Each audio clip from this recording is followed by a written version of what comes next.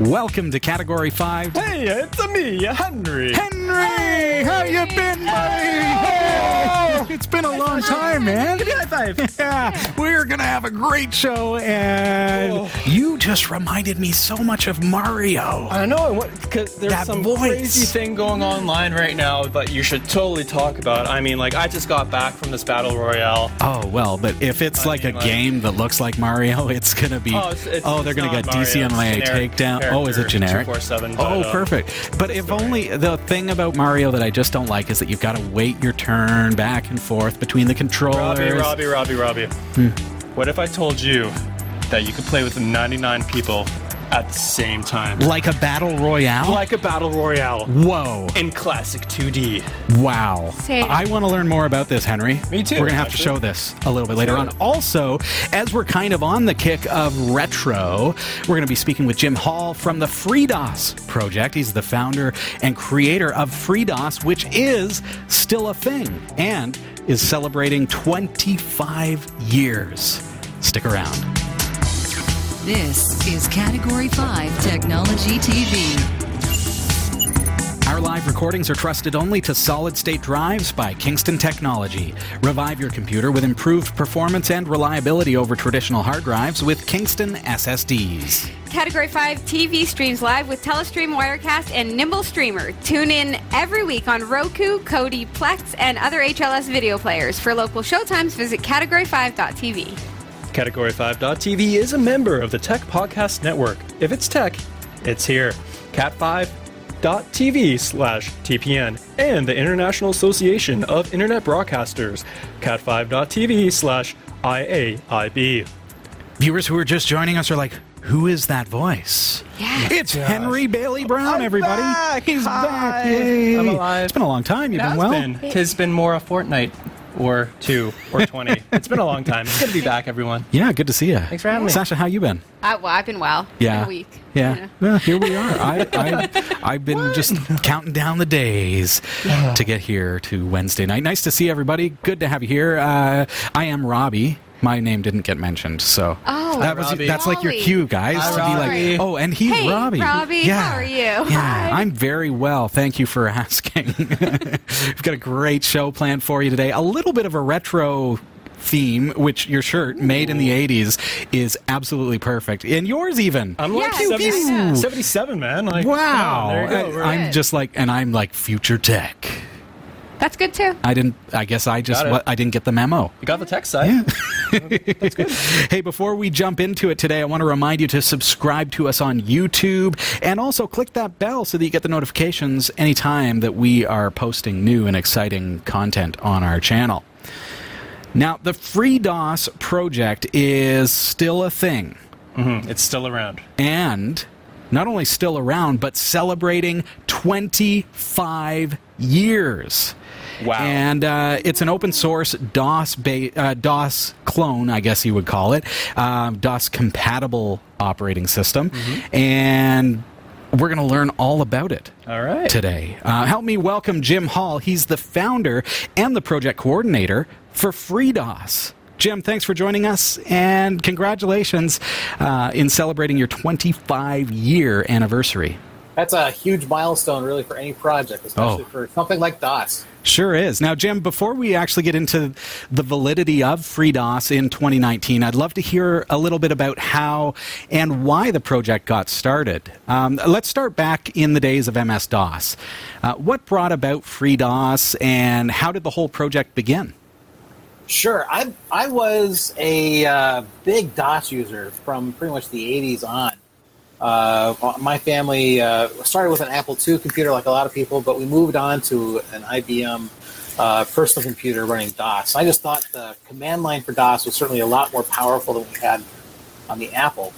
And so I really got into that command line, all that flexibility, putting together these small tools to do bigger things. Yeah. And then I taught myself programming. And so as I learned how to program, I'd write little utilities to kind of extend parts of the command line a little bit for me. Yeah. And then by the time I got to college, I was really a power user, and I had written all kinds of utilities that would extend the functionality of DOS. I used lots of DOS applications, especially as a college student. I was a physics major, and so I used a spreadsheet program, as easy as my favorite, and then word processors. And I just really, really loved DOS. I still, I ran Linux. I installed Linux in '93. Yeah. And back in the very early days of Linux. Very, very early. It was like 0.99 patch level, like 11, I think. Now tell us, what was your first distro? Like, I was Caldera back in those days. Mine was a little distribution called SLS Linux, Soft Landing Linux Systems, 1.03, I think. And it was advertised as a soft touchdown for DOS users, and it really was. Yeah. And so I thought, Linux was this. I immediately saw that it was more powerful than DOS, but obviously DOS still had the applications. And so, in 1994, I read a lot of technology magazines, and I started to see these interviews from Microsoft saying, hey, the next version of Windows will not need DOS. In fact, DOS is pretty much going to go away. Right. And I said, look, I still use DOS. Yeah, you and everyone else at that time, because we didn't want to lose that command prompt, right? Oh, yeah. And, Windows was not actually that great at that point. It was Windows 3. And I remember saying, God, if the next version of Windows, if Windows 4 is going to look anything like Windows 3, I'm not quite sure I'm ready to go there. I think I'd rather write my own DOS. And so I just said, I said, I posted on Usenet back in the day. I said, somebody should write a free version of DOS, kind of like Linux, right? Linux was the model that I had, so somebody should write a free version of DOS, just like there was a free version of Unix. Somebody should write DOS, and a lot of people said, that's a great idea, and you should do it. Yeah, that's it. That's exactly what's coming to mind. Back in the Usenet days, it's like, well, then do it, because I'm not doing it. It's your idea. And so I took all those tools that I'd written over the years, and I kind of packaged them up, and I kind of made my first little FreeDOS release. I made an announcement on June 29, 1994, saying, "Hey, we're starting this project." At the time, called PDDOS, Public Domain DOS. Yeah, Didn't understand public domain at the time versus free software. So it was PDDOS for I think like a month. And then we changed it to FreeDOS. That's where it started. And once I released that first package, that first set of utilities, it was surprising how many people actually came to me and said, hey, okay, so you got something going. I want to do something too. Or I've written some utilities that expanded my command line. Or I wrote some utilities that replaced the MS-DOS functionality over here. And fantastic. So started to collect those together, and it kind of snowballed from there. That's really the origin of FreeDOS. So your compatibility, FreeDOS versus MS-DOS, was quite interoperable at that time? We didn't have a kernel back then. Okay. So our first versions were really shooting for utilities, and so I had this grand idea at the time that we'd break up into like 3 different groups. This was very optimistic of me. Really, it would just sort of happen organically. But I thought we'd have probably a utilities group, we'd probably have a drivers group, we'd probably have a kernel group, just because I kind of thought that's how it would be done. Right. Nope. And in fact, what happens is everyone just contributes what they want to do. That's how open source works. So everyone contributes what they want to do.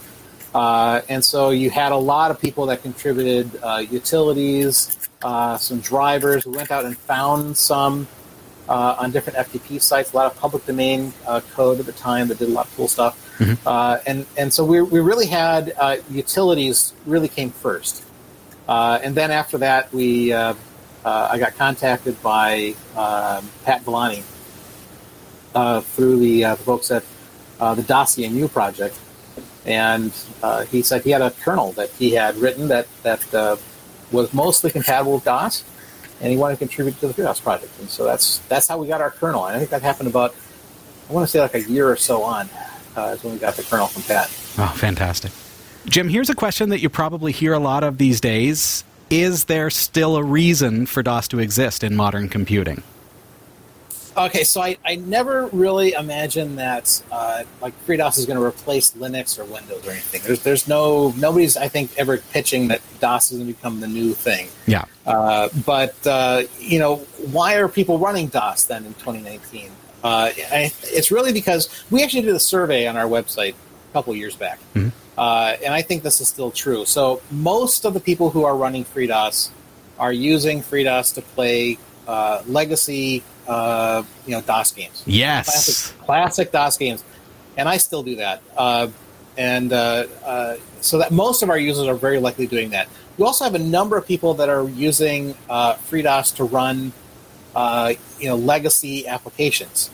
Okay. And in fact, when I was at a university, I was a campus CIO for a university, we actually had a faculty member that came to us one day and said, I've got these floppy disks that have data on them from some research project she'd worked on back in the probably 80s or 90s. Right. And I can't read them. The floppies were fine, but she couldn't read the data files. Like nothing would read them. Excel wouldn't read them. LibreOffice wouldn't read them. And so we set up Linux or set up FreeDOS rather on a spare machine. Found a copy of the program that she'd been using. Put that on the FreeDOS machine. Yeah. And we're able to read the data from her floppy disks and then just export them to text files, so that way she could get her data back. So it's like a pseudo data recovery application as well in a lot of ways. Yeah, for retro users. Sorry, go ahead. We also get some people that do embedded systems work. Yeah. I don't know that a lot of that happens. Probably not a lot of it today. Are you talking like CNC machines, like that kind of stuff? Or? No, I think we're talking about like one example, probably my favorite example actually, is this guy had made a pinball machine that used FreeDOS to drive the board, like keep score. No. And I thought that was a really cool thing. I'd love to talk to that guy someday to find out what happened to that project. But that's one example of using an embedded system that runs FreeDOS. That's way cool. And then of course you always get people who use FreeDOS to install BIOS updates. That happens a lot. So there's still people who run BIOS updates off of it requires a DOS program. Yeah. Or DOS operating system rather, and so people use FreeDOS for that.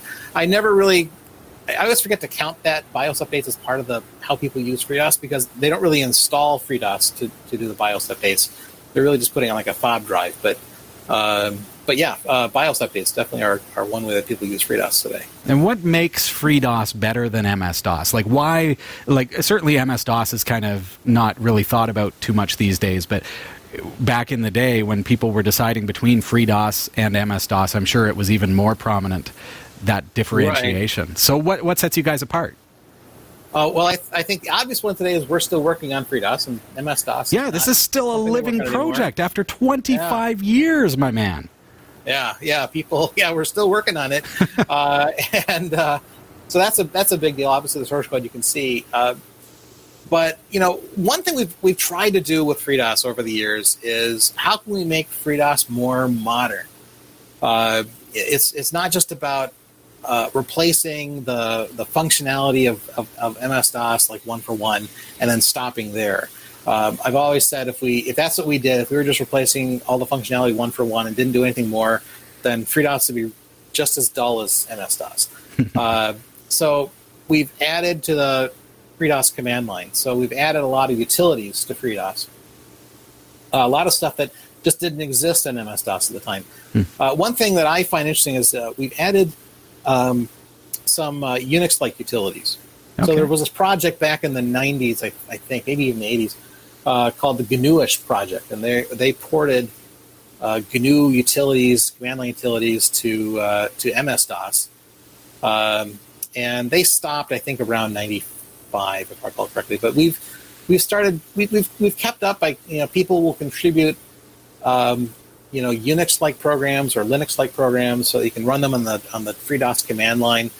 I think that's a great thing because it makes FreeDOS a little more approachable to people who are only used to Linux, because MS-DOS command line or the FreeDOS command line is a little different than Linux, but adding those utilities back in makes it a little bit more, let's say, feeling a little bit more like home. Yeah. So we've just adding this extra functionality to FreeDOS that MS-DOS just never had. Cool.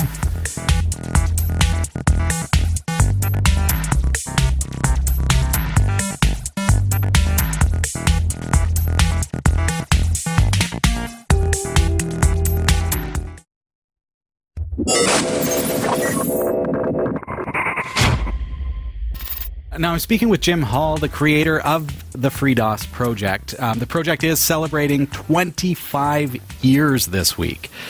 Jim, do I need to... You mentioned floppy disks, so immediately I'm thinking about the fact that no computer these days has a floppy drive or anything like that. Most kids these days have never even seen a floppy disk. Do I have to have an old computer to run FreeDOS, or will it run on modern hardware? So that's an interesting question. Running on modern hardware at the bare hardware level is getting tougher because UEFI comes to mind. Exactly the reason. So FreeDOS is like any DOS, and it relies on having an Intel machine with a BIOS. And so if your machine has UEFI, it needs to have a BIOS compatibility layer in it, right. Which you're starting to find more and more rare. Yeah. And so if you got a system that just has UEFI, doesn't have BIOS support in it at all, you're not going to be running FreeDOS on that. Mm-hmm. That said, not a lot of people these days are really running FreeDOS on modern, like new out-of-the-box hardware, because FreeDOS is a 16-bit operating system. Yeah. There aren't too many 500 megabyte hard drives kicking around anymore. Right. Yeah, you were talking disks now are in the terabytes. Yeah. Way more disks than FreeDOS is going to be able to comfortably manage. So then what's the option? Like, can I use a hypervisor like VirtualBox? Yeah, that's how I think most people are running it. Running FreeDOS in some sort of virtual machine. And actually, that's how I run FreeDOS. I run Linux as my desktop operating system, and I run a virtual environment called QEMU to boot FreeDOS, and so it works great there. And FreeDOS, because it's an older operating system, doesn't require a ton of memory, so firing up that virtual machine is pretty light. Yeah. Other people, we do know some people though do actually install FreeDOS on. Let's say collected hardware, antique, vintage, legacy hardware. That makes sense. Yeah. They'll find Pentiums, 486s sometimes, 386. I think we had somebody said they had a 286. But you find this hardware from the 90s, early 2000s, and there are people that are installing FreeDOS on those older machines because they're setting up a dedicated DOS machine, and FreeDOS works great there. Sure. Because that's hardware it's absolutely designed for. Oh, and I would imagine it would just breathe new life into that old hardware for sure. Now, there's the other side of it. Like, most of us are not going to run out and buy legacy hardware because, truth be told, unless you can find it, like, cheap from somebody who doesn't know any better, like it's like a collector's item. So you're going to pay through the teeth. You might as well put it on newer hardware. So if I go with a virtual machine of FreeDOS on my i9, like, are my retro games, like, I think about, like, Prince of Persia was brilliant, like cutting edge at the time. Am I going to have performance issues? Like, and it's like the opposite of what you would expect. Is it going to run too fast? Like, are my race car games from the DOS days going to be so fast that it's, like, ridiculous? There are. So the answer to your first part is, you should be able to run any DOS game on FreeDOS. Just fire it up in a virtual machine and it'll run. But as you say, there are some games that made certain assumptions about the hardware it was running on. Yeah. And assumed the machine was only so fast, and that's how it reacted to the player. And so there's a really, really old game, I think, for like CGA systems. That kind of shows that age, but called Sopwith. That it's over in a flash because it just assumes you're running on, I think, an 8088 or something like that. Yeah, even Commander Keen was like back in the CGA days, the earlier versions of Commander Keen. Yep. But that one runs fine. I run that one myself, but.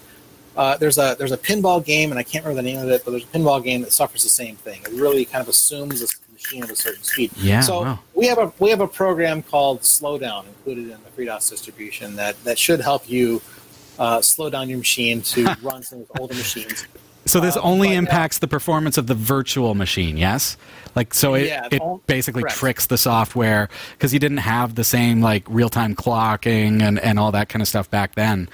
So. Yep, exactly, and so it slows down just FreeDOS to run at that slower speed. Or some virtual machines have an ability to kind of emulate a slower system, and so they'll make it look at least to the guest operating system that it's running a little slower than your native CPU. Jim, immediately what's coming to mind is speed runs. Like, can I just overclock it a little bit to make things run faster? Is that possible? Hadn't thought about that. That would be interesting. That would be really interesting. Okay. So that's something that we need to work on. So comment below. Let us know what games from that era you would love to play on FreeDOS. As I'm thinking about the hardware, Jim, these days ARM is taking over. Is there any hope that we're ever going to see anything that's not x86 based with FreeDOS, or is that just a pipe dream? FreeDOS, as I said before, it really is like any other DOS, and it requires an Intel CPU. Okay. So can you run FreeDOS on like bare metal on like a Raspberry Pi or something? Not on a Raspberry Pi. The amount of work required to turn FreeDOS into a Raspberry Pi operating system is that's a lot, because it's different architecture. It doesn't have a BIOS. So you're really back to running FreeDOS inside a virtual machine. Okay. Now, are there any plans for the future of FreeDOS? Like, here we are 25 years into the project, DOS being something that I think of as a very retro, almost nostalgic operating system. Has everything already been realized that can be done in a DOS environment, or is there more to be achieved? Oh, it's. I think it's still growing. So we're obviously adding a lot to the command line. As I mentioned, I'm always encouraging people to port Unix software, Unix commands to the FreeDOS command line, and so I think that's something that we'll see more of, and kind of more utilities along, because user space is a great place to be. That said, there's also another group that is that's starting a new kernel project, and their goal is to be able to create I think a 64-bit version of a DOS kernel. that can somehow run 16-bit programs. Now that's a huge undertaking. So I wish them the best of luck. I hope they get there. And I've always said if they can do it, I'd be interested in trying it out in FreeDOS and for sure, and maybe making it an optional kernel, and maybe that's what's going to push us to like that FreeDOS 2.0 label. Yeah, you've touched on. Sorry, go ahead. Well, I'm just saying that's always how we're looking at expanding. FreeDOS. Somebody. It's never really, I think, a directed thing. It's not like we say, "Oh, this is the roadmap that we have." We have a roadmap of a kind, but it's really about people are the ones that come up and say, "I'm planning to do this," or "Here's something that I wrote," and then if it's cool and useful, then we find a way to include it. And that's really, cool. I think, how FreeDOS has really grown over the years. I think that's the reason that we're still around today, 20 years later. Is that it's always about what people want to do with FreeDOS and where they want to take it. It's not so much one or two people saying this is the roadmap that we've laid out, and only if you're on the roadmap you're going to make it. So it's always about, nope, what do people want to do to make FreeDOS great? Jim, I appreciate your attitude. As the founder of FreeDOS, I think this is an inspirational attitude that we need to subscribe to as developers and as just society in general. But and I didn't mean to interrupt you there, but the conversation was really driving me to think about how people are able to contribute to the FreeDOS project. You have a very open mindset. You're very like with the open source concept and your willingness to receive the kernel as they develop this new kernel and other contributions. What other ways can general users contribute to the project? We have a contribute link on our website. It's got a couple of things in there. Obviously, we're going to be getting people with different levels of experience, and so people who are sort of beginners in programming, people who have some programming experience, people who've got a lot of DOS programming experience, and so we have sort of suggestions broken out into that. So at the beginning level, like any project, we're saying, hey, test programs, put bugs in. To our tracker, test games in particular, because games are a great way to stress test an operating system like DOS. So, testing games is a great way to do it. I want to see those Mario speedruns, folks. Jill of the Jungle speedrun. Let's do it. And then we've got other stuff, just porting utilities to FreeDOS. And so, I also have been talking about creating like an alternative let's say a modern version of the command com shell. That'd be something I'd really like to see. But it's just not something I have time to work on. So it's like if somebody wants to like really test their programming chops, that list that we have on our website is a great place to be. We also have some other big stuff like creating something that will allow FreeDOS to work better in virtual environments like VirtualBox, so you can mount file systems or whatever from within VirtualBox. Things like that would be, I think, because FreeDOS really is going to be running in a virtual machine, ways that will make FreeDOS work better in those kind of virtual machines, I think is kind of the way to go. So, there's just a ton of ways to contribute to FreeDOS, but really it kind of comes down to what do you want to do? We've got lists of suggestions that might kind of help you get going, but I'm really looking for people who want to join FreeDOS and kind of do something that they want to work on. And Jim, your website address being? It's at freedos.org, freedos.org. And I imagine we can also download FreeDOS from that link as well. Absolutely. Jim, sorry, go ahead. I was going to say we have that micro fracture of a delay, so I'm constantly stumbling on you. I apologize. That's okay. I was saying that we I track our downloads on the FreeDOS project. Every time you download FreeDOS off of our website, it goes into a little tracker, so I can just kind of see who's downloading. I'm not tracking who's downloading, just that it's been downloaded. And so I was able to see. I ran stats this morning, and we've been maintaining an average of about 50,000 downloads a month. Wow. For the last 2 years, back to May or June of 2017, been a pretty constant 50,000. So that's a pretty good number. Software from like 2019 has trouble achieving those numbers. Yeah. One of my friends was saying, some Linux distributions don't have those numbers. So we feel pretty good to have that. And I imagine that, us Linux users are we're looking for ways to play retro gaming, and emulators are not always the way to do it. So something like FreeDOS in VirtualBox is a fantastic free way to make it happen. Absolutely. So, Jim, I want to thank you for your contributions to the community as a whole. As a Linux user myself, I can see the benefits in having FreeDOS as a virtual appliance.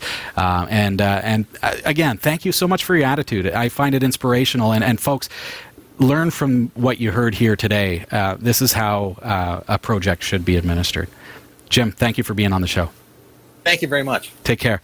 Folks, it's time to head over to the newsroom. Here's Sasha.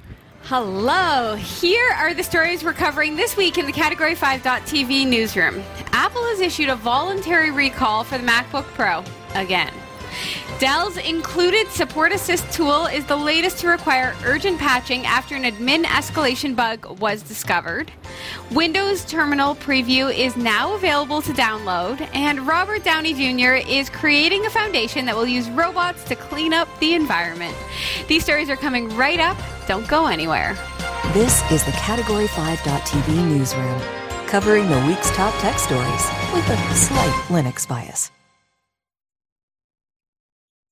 I'm Sasha Rickman, and here are the top stories we're following this week.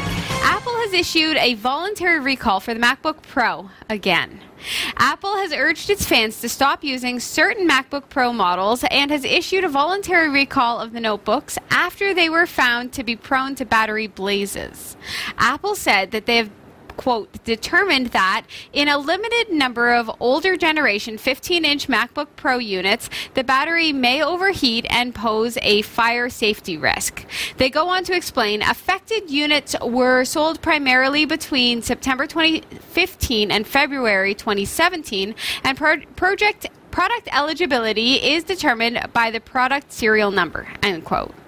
MacBook Pro users can check if their device is covered by entering their serial number into Apple's support page. Those who fall under the recall will then be given more information on how they can get the fire hazard hazard battery swapped out for one that will hopefully be less likely to suddenly burst into flames. Users of the apparently cursed run of MacBooks will remember that it was just 1 year ago, nearly to the day, that Apple finally caved and agreed to issue a voluntary recall to replace the keyboards on notebooks made during the same 2015 to 2017 time period. This time, though, Apple says, quote, because customer safety is a top priority, Apple is asking customers to stop using effective 15-inch MacBook Pro units, end quote. Wow. It's not a fault, it's a feature. Is this is this by any chance, like, it was between 2015 and 2017, did Samsung assist with the development of Apple's products? I wonder, because, it's sad, because, like, we've really started to see kind of a downward turn in, like, the quality from Apple recently, right? And you have all these other things that if they can produce $1,000 stand, why can't they just take a little bit of extra time, make sure everything works all right? Like, I know it's technology, so things are bound to break, but...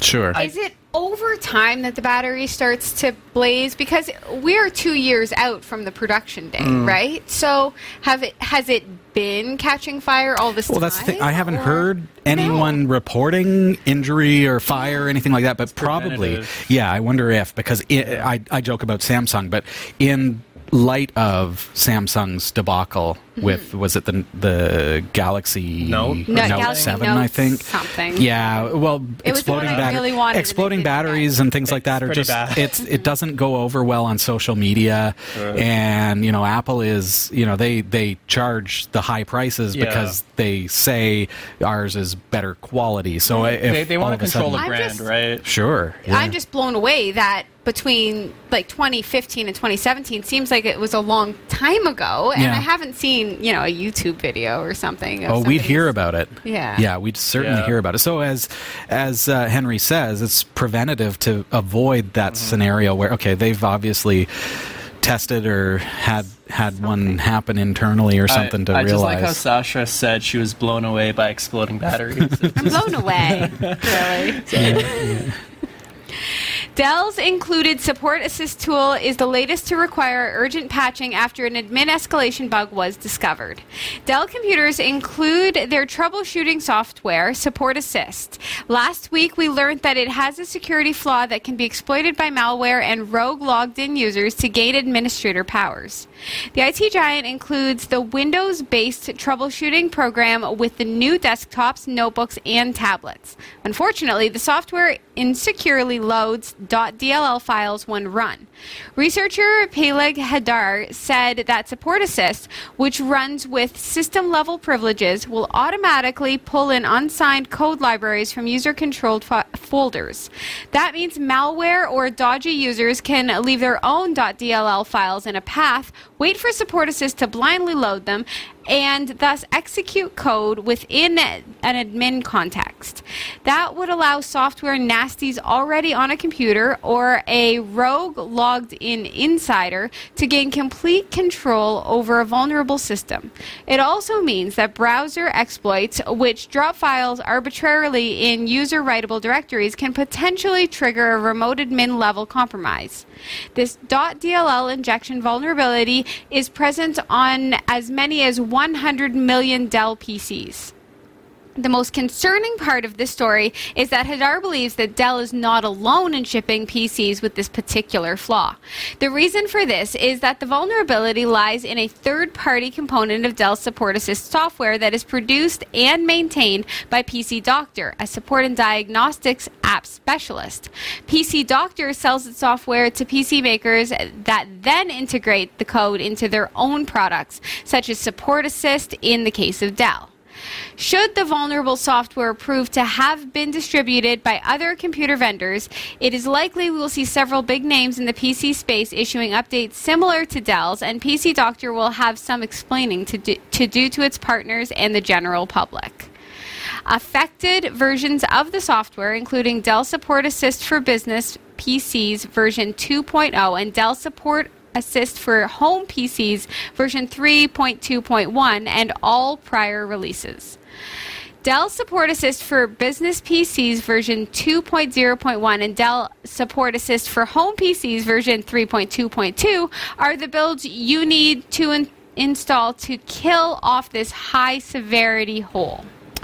That's scary because when you buy a new computer and the software that just comes with it allows code execution at the administrator level. Well, just the name of it, though, assist. Like, you think it's going to help you, but in the end, it's something that can detriment your PC experience. And even just thinking about what Support Assist is for, and even Dell computers in general, like, it's for the consumer. It's for the person who doesn't necessarily know a lot about their computer, because those who do probably wiped out Windows and installed Linux anyways. Exactly. Yeah. Right? Good job, guys. So as a novice user sitting down in front of my computer and now realizing that this is a vulnerability that, that it could be exploited. So again, we're looking at like a preemptive, like, make sure you upgrade. I haven't heard of anything happening in the wild, but understanding that a website, for example, with a JavaScript running that saves these, say, virus-infected or ransomware DLL files within user folders,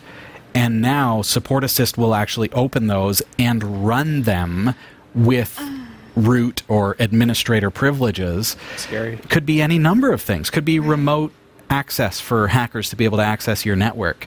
Could be ransomware or other types of malware, or it could just be something that locks up your system and forces you to have to pay some Bitcoin to be able to continue using it. I'm less afraid for Dell I guess users or purchasers, because now this is out for them. I'm really concerned for people that have the other. Yeah, because I mean, they might think, oh yeah, well, I don't have Dell, so right. fine. Yeah, like I think about not that there's any connection whatsoever, but Acer computers, Lenovo computers. The first time you fire them up, there are a lot of branded tools that come with those computers. Yeah, there are. Lenovo has support tools that are built in. I don't know if they use that software that is that's able to be exploited. But what if it does? Yeah, how do we know? There you go. That's the exploit that we know about. The ones that we don't, right? Yeah. So those are the dangerous ones. I would like this PC doctor to speak up now and like fill us in. Who are your customers? just We need to know. Give us the list so that we can tell those particular people now's the time to. The other fear that this raises in my mind is it's like when Microsoft Windows has these updates that are bricking systems, right? We're told to always keep our systems up to date because we want them to be safe. Right. Well, when you buy a new computer, you're told to have this software that is provided by the manufacturer in order to keep you up to date and keep your drivers running well and keep things running the way they should and be able to request support based on your warranty and things like that. So is the answer to remove it? Well, no, because it's important. Is the answer to stop getting your Windows updates? Well, no. But we have to be, I guess it comes down to being a little more conscious of what updates are happening, what programs are running. Maybe there's a way to stop it from running automatically. Updates, right? Like you can a little bit. So maybe delay them by like a little bit. With Windows updates, you can say give me 2 weeks or whatever it is. So right? maybe that's best. Maybe that's the best practice. You have that way wait it out. You wait find to out. hear the news stories the next day. Exactly. Don't just update right away when that pops up. Just delay it just a tiny bit because the update's probably important and probably won't kill your computer. But then there's the chance it might not be as important and will brick your computer. So it's a gamble. So back at the Support Assist software, is there a way maybe in the settings to disable it from automatically launching on boot so it's not running and would only be used if you needed it, if you needed to request support? But then again, well, what happens if there are DLL files benignly sitting on your system that are infected and then you run it the once and it's... So update your Support Assist software, folks. And I suppose if you have a computer that came with some support software built in and you still have that running, look down at the clock and all the things that are running down there, then perhaps you should contact your manufacturer and just directly, not the store that you bought it from, because the store that you bought it from is not necessarily privy as to if you bought a Lenovo from a store who simply drop shipped it to you. They don't know necessarily. So contact the manufacturer directly and say is this an issue for you? Are you using, and I forgot the name of the doctor software. PC Doctor. PC Doctor. Yeah, so are you using that for your support tools, for example? Or are there updates on their website that you need to install? There you go. Right. So maybe it just means let's be more active with our systems. There you go. Mm-hmm. Windows Terminal Preview is now available to download.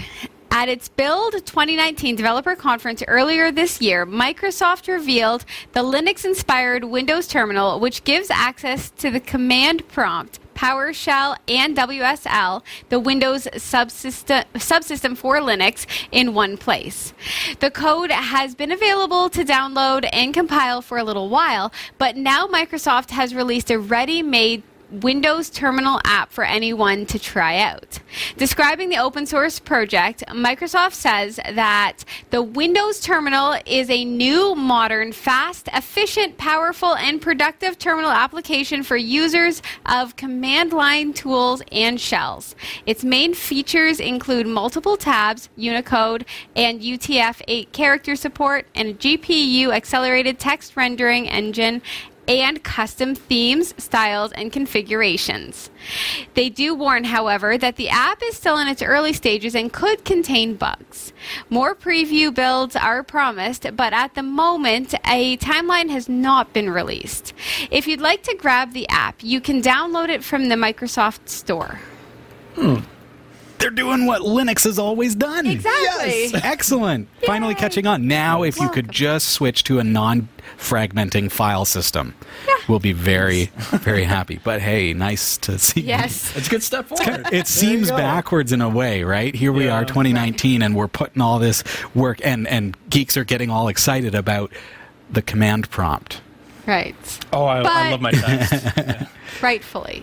Absolutely. I mean, I'm thinking about episode number 614 of Category 5 Technology TV. Had the opportunity to speak with Jim from the FreeDOS project, and thinking about how here we are 25 years after the project was launched, and it's still active and still useful. Yep. And maybe, Microsoft is taking notice and saying, hey, Linux users still love the terminal. There you go. FreeDOS is still a thing. Maybe we should finally do stuff. It's like them fixing Notepad so UTF-8 is supported. Well, didn't Microsoft buy out GitHub and stuff? They did. So they just see how popular coding is. Oh, so yes. maybe they're reinvesting and hey, maybe we should make sure our base standard's okay. Yeah. Our command prompt works and does future. Stuff like ASCII character codes. Just basic stuff, yeah. Basic stuff. Like, okay, having a ASDF keyboard is one thing, but being able to use higher codes in the UTF-8 character set is kind of like 1980s. This is important to us now in 2019 for sure. Especially the World Wide Web has brought everyone together in the way that languages are no longer a barrier. So if you use UTF-8 being you think about characters with an accent on them. Well, they haven't been able to support that up until now. Yeah. What? Well, welcome. It's kind of it's the future. It's the future of finally. Yeah. But they do have some really neat stuff. I'm interested to know about GPU accelerated text. Right. I feel so confused by that. Your text It's will so come up weird. 5 seconds faster. Yeah, it's kind of nice. I mean, it's anti-aliased and nice fonts. So shiny. We'll just have to see. It'll be cool. Yeah. Robert Downey Jr. is creating a foundation that will use robots to clean up the environment. He's famed for being a beloved Hollywood actor, philanthropist, and writer, but now he's adding robotics environmentalist to his list of good qualities. The Iron Man actor took to the stage recently at the Amazon Re-Mars conference in Las Vegas to announce the creation of his new foundation, which will use nanotechnology and robotics as a means of cleaning up the planet. He didn't disclose many details on how the organization will begin its cleanup mission, but a Footprint Coalition website went live shortly after the actor's announcement. At the moment, it simply allows a user to sign in to receive more information once it's released. Downey Jr. says that he will be spending the next 11 months collaborating with UN experts and building the organization so that the coalition can get to work by April 2020. He also explained how his neglect toward the environment in the past is now inspiring him to take action. Quote, "I have this quiet sense of crisis," he said. "I'm a one-man carbon footprint nightmare colossus, but I want to change," end quote. Regardless of the actor's precise plan of action, Forbes estimates that Downey Jr.'s net worth is about $81 million, more than enough to start tidying up the planet. You can find out more soon by visiting footprintcoalition.com. Crazy. Yeah. I mean, in a very good way. I don't mean crazy like no, this is like crazy like, for one thing, who it is. Yes. Okay, so y'all know how I love robots. And you also know how I love the environment. So Wow, bring those things together. I feel like this story is for me. I am super excited. So, Robert Downey Jr., if you want to talk to me, I'm available. We can collaborate. For Category 5 TV, we can fly out there, you know. You want to do an interview or something, we're good. But let me get this straight. Tony Stark is doing what? Well, I just think he has to partner with Elon Musk now, you know, like the actor for like Tony Stark with the actual Tony Stark. Like actual Tony Stark. But like he's already becoming Tony Stark in real life now because he's trying to save the world. So I don't know. I wonder how much inspiration he brings from his character.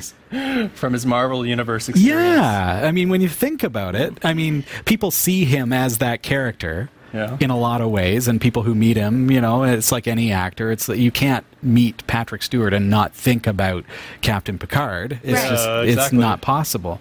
When they talk about robotics and the environment, I wonder like what part of the environment, because I'm wondering, is it going to be ocean care? Is it going to be robots like filtering ocean water? Or that's what I envision. Air? That's what or is it going to be air, or what is it going to be? Is it going to be some sort of like garbage something? Well, it could be a combination because the ocean's also sucking carbon, so if you clean the oceans, you clean the air. Yeah. I mean, I would put money on that it's ocean cleaning, but I don't know. Huh.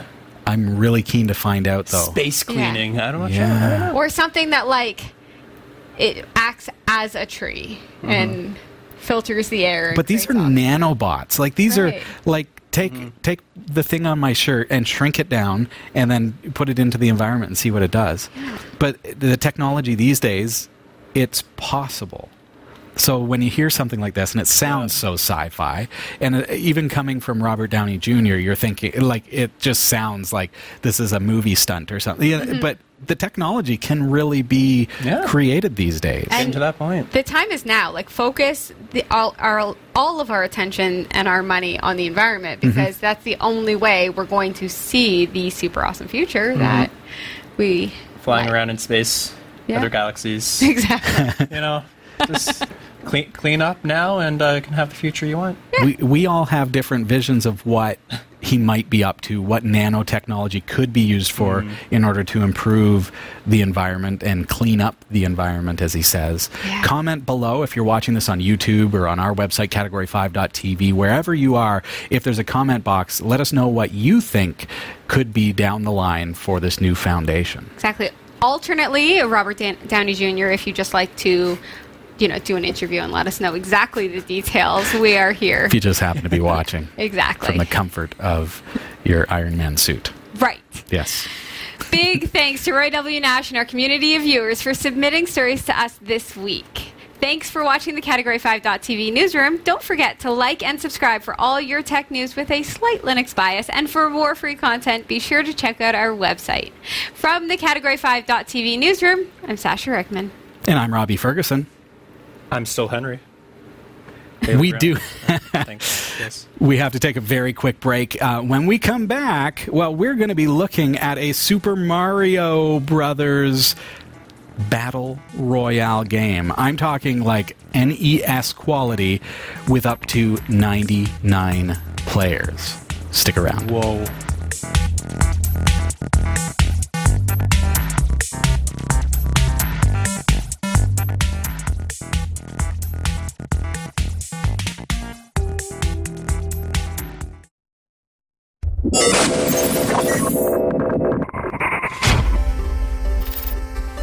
Welcome back, everybody. Now, it's no secret we are retro gaming fans here at Studio D, and somebody had the nerve, and I mean the nerve, like the nerves of steel, to create a game based on Super Mario Bros. It was called Super Mario Bros. Battle Royale for about a week, when, of course, Nintendo issued a DCMA takedown request. Nice. And rather than taking it down, the developer decided to have a little bit of fun with it and renamed it Infringio Royale, or DCMA Royale, depending on where you look at the screen. It's still fully playable. It's absolutely free, and you do it in your browser. It just lacks your beloved Nintendo character and any trademark infringement. It makes sense. Right. So let's actually check it out. You can go to cat5.tv/royale, and here we are at DCMA Royale. It looks beautiful. awesome. It was absolutely, it looked exactly like Mario Bros. However, now, okay, understand what a battle royale means. We're talking up to 99 players simultaneously playing Super Mario Bros. I mean, Infringio. I was about to say, I almost had to go Like get on Nintendo the for a same second. screen, like you're all On the playing. same screen. Are we ready to give this a try? You Yeah. can do so at Just do it. cat5.tv/royale. I'm going to click on Play Now. I believe you, And Robbie. squad name, I'm going to say Cat5. Yeah. Let's go! Loading resources. Nice! Oh my gosh, how many people There are are there? so Are we many ready? people playing. Oh, that's me. Oh, there's me. Is this like the lobby? Ah, this is amazing. This is the lobby, Oh, yes. This is so cool. Okay. Oh, Oh, here we game go. starts in 13 seconds. Okay, folks. I love how it says the world. And it looks like it is. Now, look, I've got Cat 5 up at the top left instead of Mario. That's awesome. This is legit. Sweet. Okay, Oh my gosh. 1 second, folks. Here we go. How long? Whoa! will we survive. I'm already dead. Oh my gosh. Oh, wow. Look at them all go. Just spam. Oh, you gotta be kidding me. Does it give you like your plays? Do I get another 37 life? Players. Oh, look, you 35 can left? See, yeah. Okay, come on. Oh, it can't end there, folks. It can't end there. One more try. One more try. Here I am in the lobby again. That first one All right. was a practice maybe just round. I Lean think, back you and know then what? let them Rather go than ahead of you. trying to get the blocks and stuff, I'm going to try instead to just avoid the... The onslaught Yeah, they're of cute. Mario. I mean, you can't call them like Koopalings or anything like that anymore. So, Infringiolings, generic character. any characters, yes. Just, yeah. Here we go. Now, the sound, you can't hear it because of the way we've got this set up, but know that the sound... Oh, and I'm already dead again. That was a long time though. It's That's a so lot better. confusing because there are 99 other players. There are Yes. literally thousands of people attacking this server right now playing Infringio. Yes. Head on over to cat5.tv/royale, and that will allow you to play it in your game. See if you get further than me. It wouldn't take Yeah, much. You beat Robbie's record. How long? 8 seconds. That's pretty Yeah. good. Woohoo! Yay! It's great to see you both. Thank you for being here. Henry, always a having pleasure me. to have you here. Hope to have you back again soon. Great to be here. It's all the time that we have, folks, for this week. Thank you to those who have pitched in for our new server build. Whether you have sent a little donation here or there, whether you've shopped on our Amazon link or become a patron, we greatly appreciate your support, and we couldn't do this show without you. Don't forget, we are on Twitter at Category5TV. I am personally also on Twitter at Robbie Ferguson. Shameless self-promotion. Do you have a Twitter account? I have YouTube. YouTube? Follow my YouTube, Henry Bailey Brown. For Follow his YouTube. aviation tech stuff. Also, I don't know. believe it or not, we are also on YouTube. That's true. We are. Look for Category 5 They Technology should subscribe TV. to your YouTube Probably best to do and that. ring the bell so then they know whenever Cat 5 stuff comes out. He knows And how this also works. He was Linux Tech listening. Show, Yeah, right? linuxtechshow.com will actually take you to our YouTube channel. And There you go. that's a secondary YouTube channel where we edit down all the clips from the 1 hour show so that you can just watch that 5, 10, 15-minute clip. So that's a great thing to subscribe to as well. Don't forget, we're also on Roku's channel store, also on like Kodi and Plex if you want to download our channels from our GitHub page, which is Cat5TV. And of course, we bring it all together on our official website, Category5.tv. But that's it for this week, everybody. Looking forward to seeing you again next week. Take care.